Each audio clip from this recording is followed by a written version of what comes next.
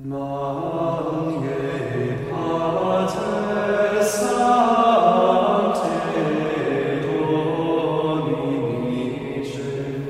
to Friars and Film. We are three Catholic priests from the Order of Preachers, and we're here, as always, to talk about the movies.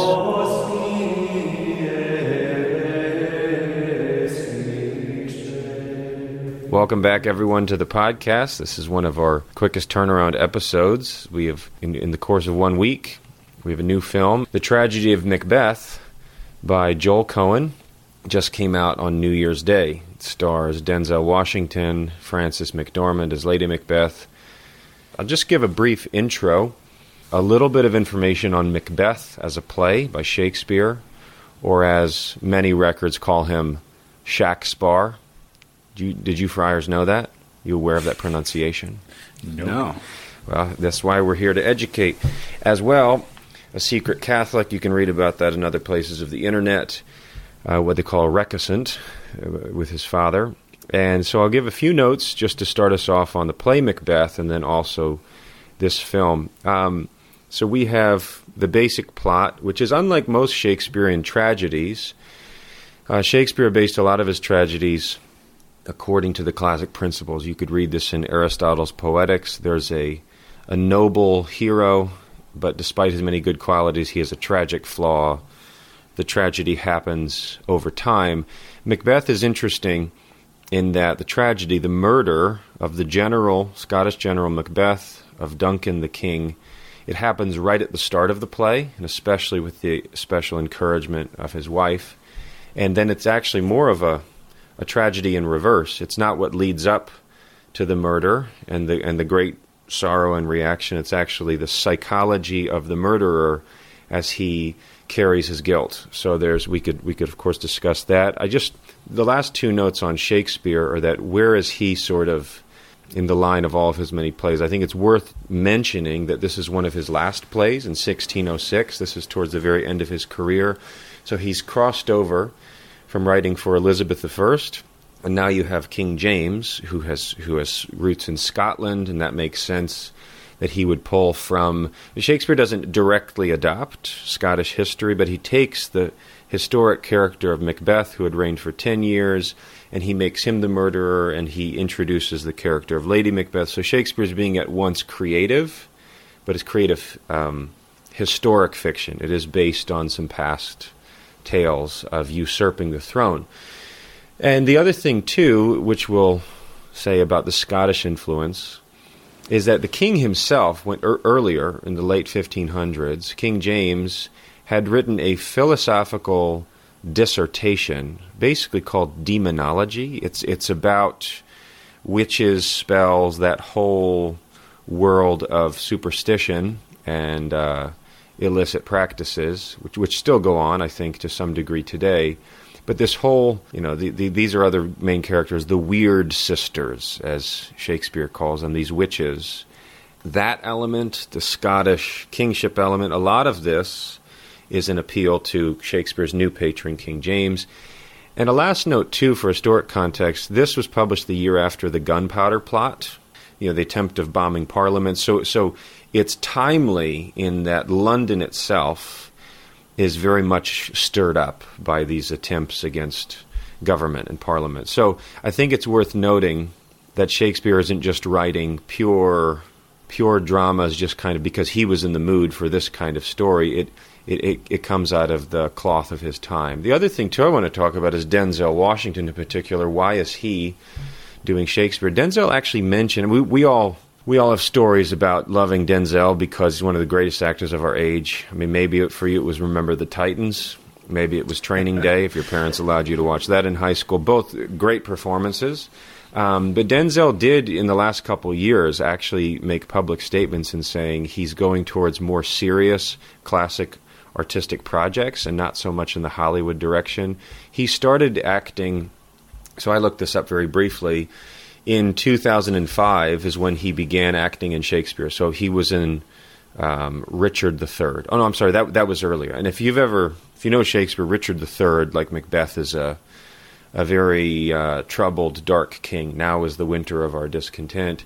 He played Brutus, who murders Julius Caesar in 2005.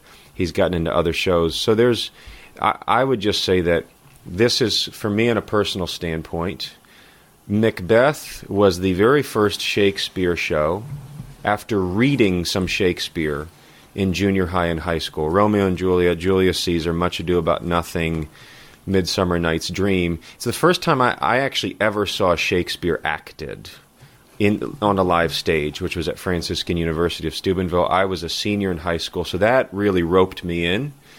And so there's personal love for Macbeth. And I also, too, Denzel is one of my favorite actors. So to see those two combined is exciting. We'll talk about the movie in detail. But that's my opening question is, how have you, Friars, approached Shakespeare, before we go into the details of this film? Give us a little backstory. The one that starts, like you just mentioned now, is the winter of our discontent. That's the one where the king goes on to kill many of the people who are potentially in line for the throne. Is that correct? Right? Okay. Yeah. So yeah, it's funny to hear you mention that, because that for me was also it wasn't the first Shakespeare play I saw acted out, but it was the first Shakespeare play that I ever saw that knocked my socks off. In high school, the Royal Shakespeare Company from England, they came and did some productions up in Ann Arbor, Michigan. I went up there because a friend of mine lived up there, and we saw them produce their production of Richard III. And I remember sitting. We had really good seats close to the front of the whole stage, and I was spellbound for the full something like 4 hours of that play. And so Richard III will always remain with me, even though I get it mixed up with Richard II. It nonetheless always remains with me as one of the high watermarks for my experience with theater. One thing that really struck me about that production was how minimal the staging was. It was very stripped down and bare, and for me what that did is it allowed the actors to really shine forth in their own charisma. And I think that's something that we can talk about regarding this movie production of Macbeth. In high school, I watched the Kenneth Branagh movies, Hamlet. And Kenneth Branagh is best of the best. I mean, you appreciate even the words themselves, which everybody normally gets bogged down in. He has a way of just treating them as normal language, and you're like, oh, this is doable. Yeah. And then a lot of us went to the Shakespeare Theater in D.C. Which gave student tickets, right? They were like $15 student tickets if you called in. Once you and I sat in the front, I think, at A Midsummer Night's Dream. Right. And we also saw my favorite show, The Tempest, together. I mean, that's actually a good diving board into another first theme besides Shakespeare. I also wanted to talk about style, because the style of this film, as Father Luke said, is minimalist. It's sort of this interesting blend between, first it's black and white. And I think we took a lot of students up here at Dartmouth to see it right when they got back for the semester. And they shared my bias. They all admitted that, I had trouble at the first few minutes because it was black and white. I said, hey, welcome to the 21st century. And I hadn't watched the previews, so I didn't know that either. I had expected differently. But there was sort of that film noir, but it wasn't just sort of old cinema. As you were saying, Father Luke, it's this really interesting blend between stage props and a moving camera and cinema. It's something, as we talked about over the phone, to say, hey, let's do this film because it's great in acting and plot, but it's also a style that we've never really seen before. And I say that, as I said, as a follow-up comment to Father Allen, you mentioning we had gone to the Shakespeare Theater Company in D.C., one of my pet peeves is how everybody takes, because they treat Shakespeare as so old hat, saying we have to dress it up in some new way. So it's always,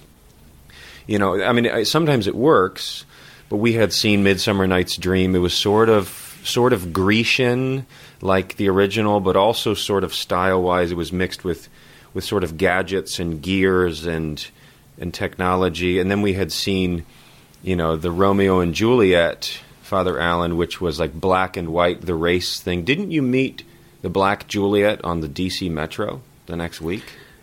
I remember meeting one of the actresses, but No, I don't remember. I remember who that she played. Oh yeah, I mean, when Okay. you meet Juliet, Well, You meet apparently I Juliet. forget. or for instance, like they had Much Ado About Nothing, and it was set in Havana, Cuba, and or they set Titus Andronicus classically in Nazi Germany. Sometimes it works, but there's always a spectrum, and I have a thirst after all of this fooling around for just some classic Shakespeare. Please put it back in its original setting and have confidence in that. I think Kenneth Branagh does that with his films, and I also think, even though it was a little bit minimalist, this film, the style, I thought, was Scottish enough where that pet peeve was not aggravated, if that makes sense. But what else do we have on style? Yeah, that's also a pet peeve for me. I get so tired of operas and Shakespeare productions where it just becomes a huge spectacle of, okay, how can we make this as exciting for the eye as possible? And that is cool and fun, but it doesn't really touch on the deepest magic to me of the stage, which is to see the human form and the human person navigate these dramatic situations just by virtue, and you see that coming through to you just by virtue of the dialogue and their own command of the character that they're embodying, and to me that is the real magic. And so yeah, no, this film I thought did a great job at doing that. And I think oftentimes when you put Shakespeare on film, yeah, it's easy to get caught up in recreating the whole to the minutest detail, what this Scottish world would look like. But I love Joel Coen's decision to just be like, no, we're going to make this kind of like you're on this stage, with just these giving you these impressions of like a castle, a moor, a hill, a sky. It feels like these little stage props that are just kind of placed on the stage in a most discreet way, which again allows the viewer to really notice what really matters, which is the character that is being presented. And I just want to offer a tiny little reflection on that, which that kind of is the reality of what it is to be a human person walking through this created world, where yes, everything besides the human person, it does matter. It does have its own goodness. It is its own created world which has its own integrity that God has given it. But when it really comes down to it, I mean, it's only the human person that has an eternal soul. And so, if we could look around in the world with spiritual eyes, so to speak, and see what God sees, you would kind of see, these infinitely these creatures of infinite worth, which are the human person, walking about in this world, which is ultimately a passing world. And so that experience, which the viewer has watching Macbeth, of seeing these human forms, which are clearly representing so much meaning and worth, walking about along a stage of shadows almost. There's something, I think, that communicates a deep spiritual reality. Yeah, I think the black and white conveys the tone, so it sort of positively contributes to setting the tone, because the witches really set the tone. They say the first thing, they lay down the baseline, if you will, and it is a tragic film and a dark film. So there's this pallor, there's this lifelessness that's really appropriate. The minimalism also continues that lifelessness. It's not organic. Even the earth is rocky and bare. The beauty of Shakespeare is in the words, and it does, even on film, make you listen more than watch. If the set is simple, you're gonna listen more. I asked a professor last year who I was befriending and this and that, and he's a medieval literature and Renaissance literature professor, and he's British. And I kind of asked him simply, why do British people tend to dress up their words, even in just greeting each other for lunch, or, I mean, even words we know. Like I remember going to the airport in London and seeing the sign. So there was like men's and women's restrooms, and then there was a sign that said nursery, and I was just in awe. Like there's a nursery in the airport. Now, what they actually meant, what the Americans say, is a baby changing table, that plastic thing. Just like why? I mean, that's a minimal example of the English elaborations of language and saying things in lovely ways and dressing them up. And I asked him, why is that culturally, and why does England, this small little island, have some of the most powerful poets and creative minds? And this is not a definitive conclusion, but he said, I've always wondered if it's because we English physically are not the most beautiful, like Italians or Greeks. He's like, so instead, like, we make up for that with our words. And I think there might be something there about analogous to any sort of like that is also the logic of theater. Nowadays, when you go to a Broadway show, like Wicked or The Lion King or one of these things, there's really impressive pyrotechnics, or the chandelier falls at the intermission of Phantom of the Opera. And even for a theater goer of today, there's something a little off. It's just like, I didn't really come here to see like machine stuff on stage. Like, there's an expectation in theater that we're like the English people themselves, we're here to rely on the words. The minimalism of the stage over the centuries is for the sake of the words, and that's the art form. I mean, even the word persona in Greek, it's the mask you'd wear. I mean, you wouldn't even change costumes. You just put a mask, and then you're a new character, because it's so. Because I think that it makes me reflect on the mode of theater itself. Relies nearly 100% on words. We've tried to veer away from that to entertain people, but that's not the mode at bottom. Now let's talk about the theme too. I think sin, right? Can we? I mean, this is a meditation on the effects of sin. It's not falling in love. It's not actually very political. It's more about. I think of it as a parallel somewhat with Hamlet. Hamlet's meditating on the guilt he might acquire by murdering his uncle. This is sort of after the fact, but I think it has all the ancient Catholic sentiments of, this is why we're against sin, is because it destroys the heart, simply put. And that's exactly I think the whole idea or the big theme of the play is that he begins by asking himself, okay, should I commit this evil act? So he's aware that it's wrong, and that this act that his wife is goading him on to commit. He's aware it's wrong, but he decides to commit it. And then the whole rest of the play is him discovering the perennial, fundamental human truth that it's impossible to commit evil without becoming yourself disordered. And so, he chooses to commit a disordered act, and then it's the whole rest of the play is him experiencing his own person descend into disorder. Lady Macbeth, she also finds herself beginning to waste away. So I am what I do. What my deed cannot be separated from what I myself become. There's a little bit of a theme of fate too, because the sin is sort of prophesied by the witches, as if he couldn't. And I'm not saying Shakespeare is concluding that it's all bound. We're bound by fate, but that's the Greek tragedy material he's borrowing from as well. Is our actions, set already? It's always this interplay, the question between freedom and fate. That connection between the sisters and his experience of evil. I love the cauldron scene, and one really kind of innovative thing that Cohen does with that scene is that it's not just three witches dancing around a typical cauldron.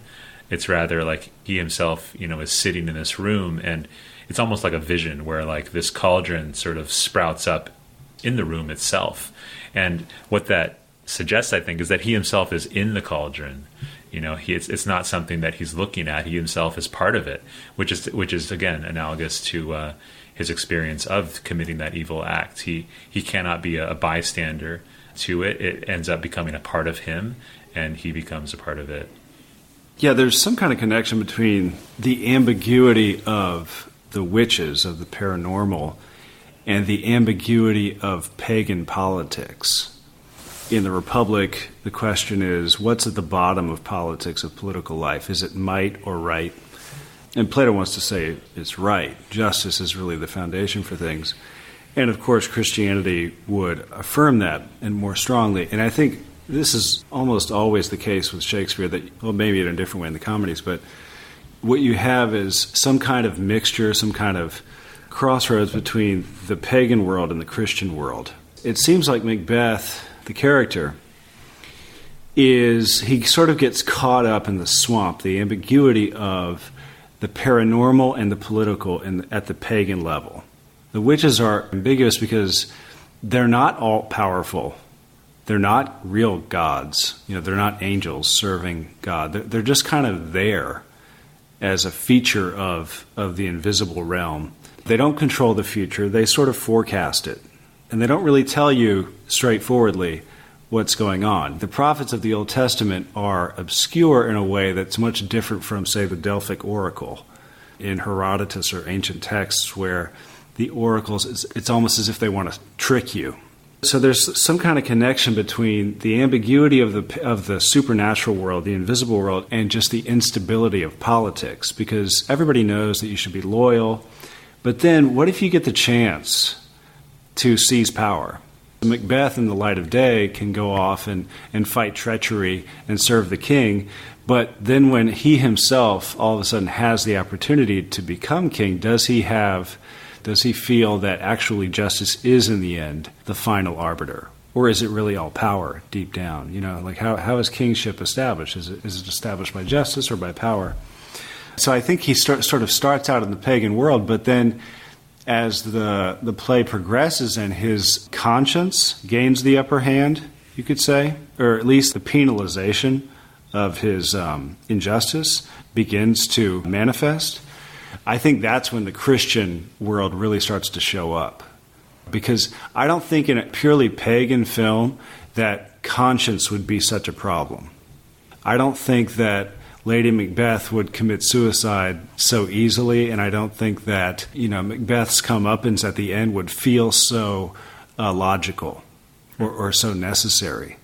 And you can even see Lady Macbeth, she almost wants her punishment at some point. It's too difficult to go on living, and she just wants some kind of response. Macbeth is trying to be pagan in a Christian world. I think that doesn't work out. It's very well said, and in any Christian world, no matter whether you obey the promptings of grace, to have a nature baptized, all the other sacraments, this is true even in our own lives, of paganism, which was fallen nature, which wasn't questioned as much.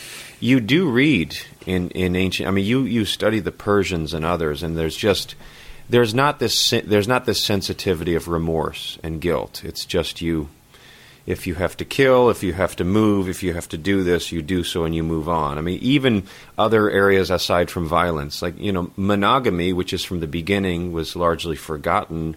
And there's this desensitized ancient pagan approach. It's just like, well, that's how it is.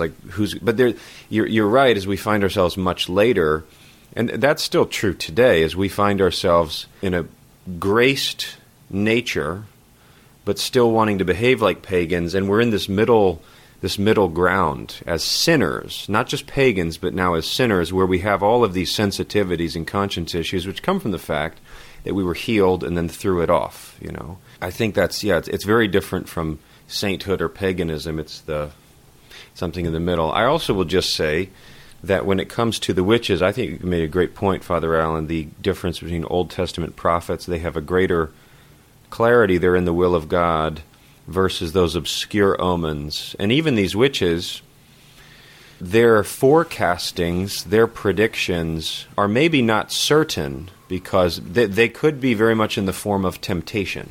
It's almost like a drawing in Macbeth towards sin under the guise of knowledge. And I do think that's probably true of evil. Evil doesn't have any providential control, but it can, with some obscure knowledge, use that to tempt. And that's worth being, for our part, even in lesser ways, being intelligent about. The witches were so well portrayed, as Cohen was able to use them to speak, I think, very eloquently about the nature of evil, or rather the unnature of evil.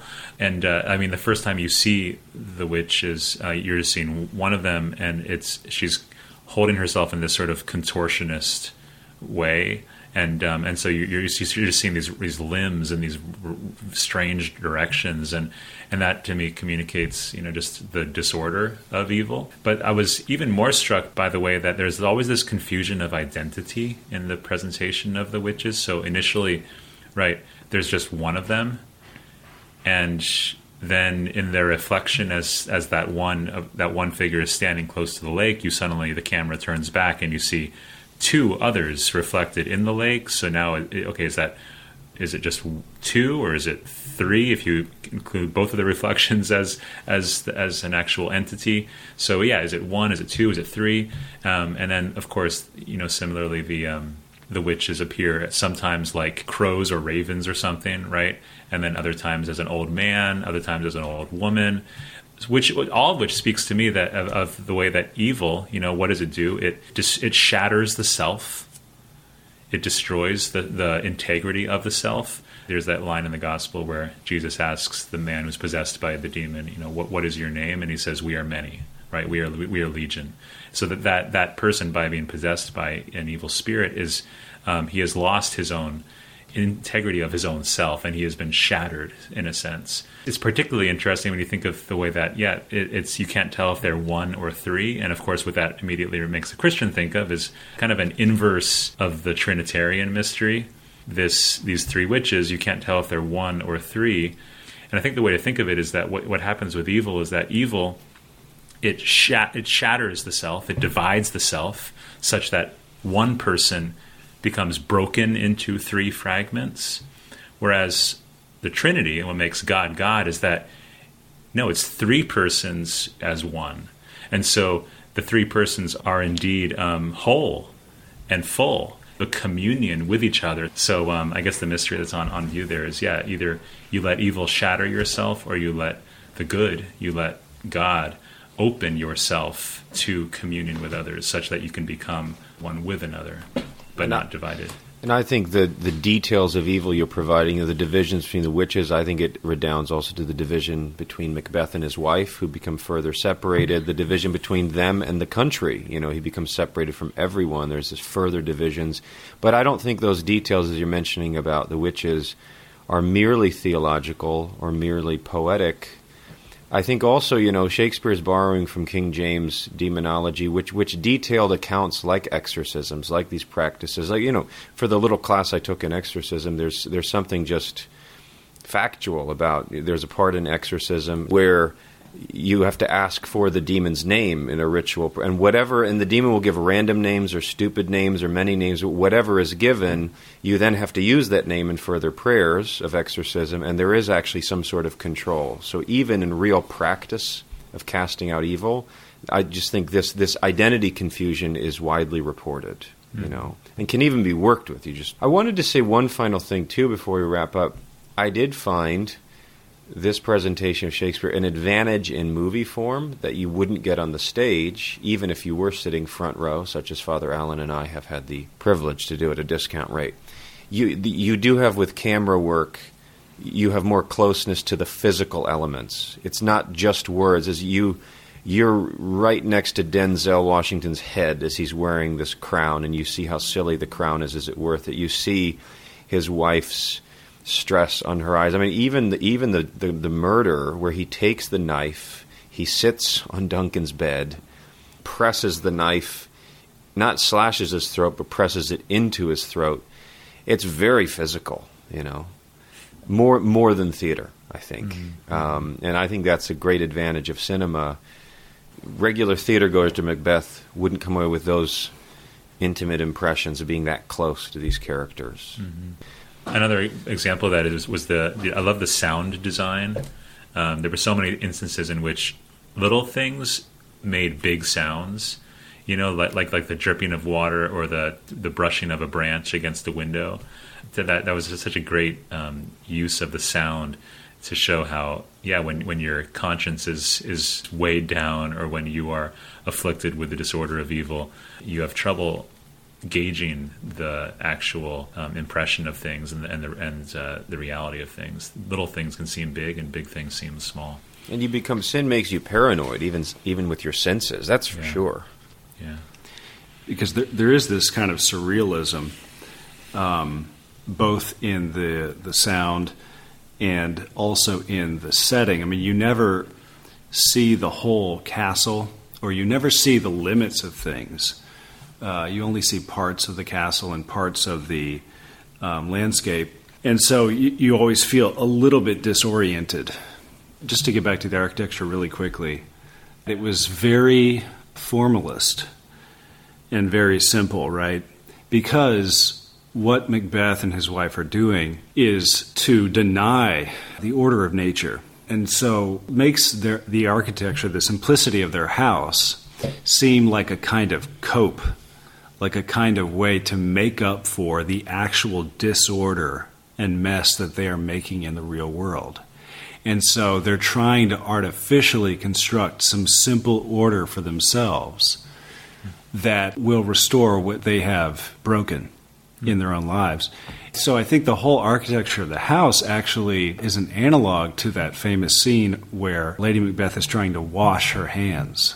She misinterprets her own uncleanness as a problem of hygiene, whereas they both have previously misunderstood that order in one's life is fundamentally about God, country, one's soul, justice, and not just an architectural issue.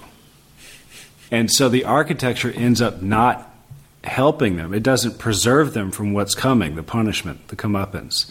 And to boot, it's incommodious. You know, it's not comfortable to live in that kind of minimalist house. I mean, this is like a typical criticism of modern architecture. It kind of reminds me of early German, the Bauhaus, for example, is famous kind of minimalist architecture, and its connection to hygiene.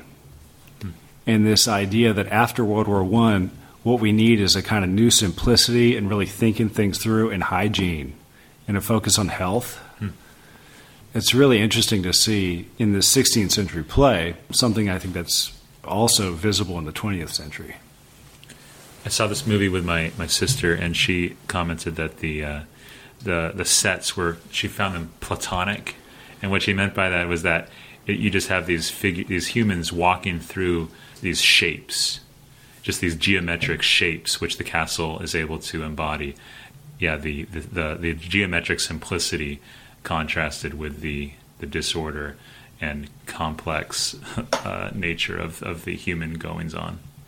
And how today, we cover over, an interior lack with sort of this superficial, the cult of exercise, the cult of appearances. It's bad right now. but to Christian eyes, it's obvious. You're not tending to the garden within. It's all about without. And it's actually more obvious. Like when Macbeth comes back with bloody hands, that sort of orderliness is so awkward when you combine it with an interior disorder. It's like there's one bowl of water with which he can wash his hands. There's no hiding. And I think, too, from the eyes of God, caring for the outside, it's a poor way of hiding the interior lack. And then you meet a single prayerful person or wise person, and they just strike you. It's so different, even in this day and age, because there's, they're caring for what's within. But we could say this. We could be in agreement. Good job, Joel Coen. I'd say that. And he's given us such confidence in his films. We're going to go back next time to him and his brother, Ethan Coen, in the Academy Award Best Picture winner, which is a Cormac McCarthy novel, No Country for Old Men, which is also about violence and interior strife and all things dark. We're ending with an indie rock anthem, just like the final scene in Macbeth, Crown on the Ground. And is that it? Did anybody want to get... That's all I got. Anything else? Until soon. The Coens are next. We'll have a full discussion of these brothers. Amen. Well, not amen. Whatever.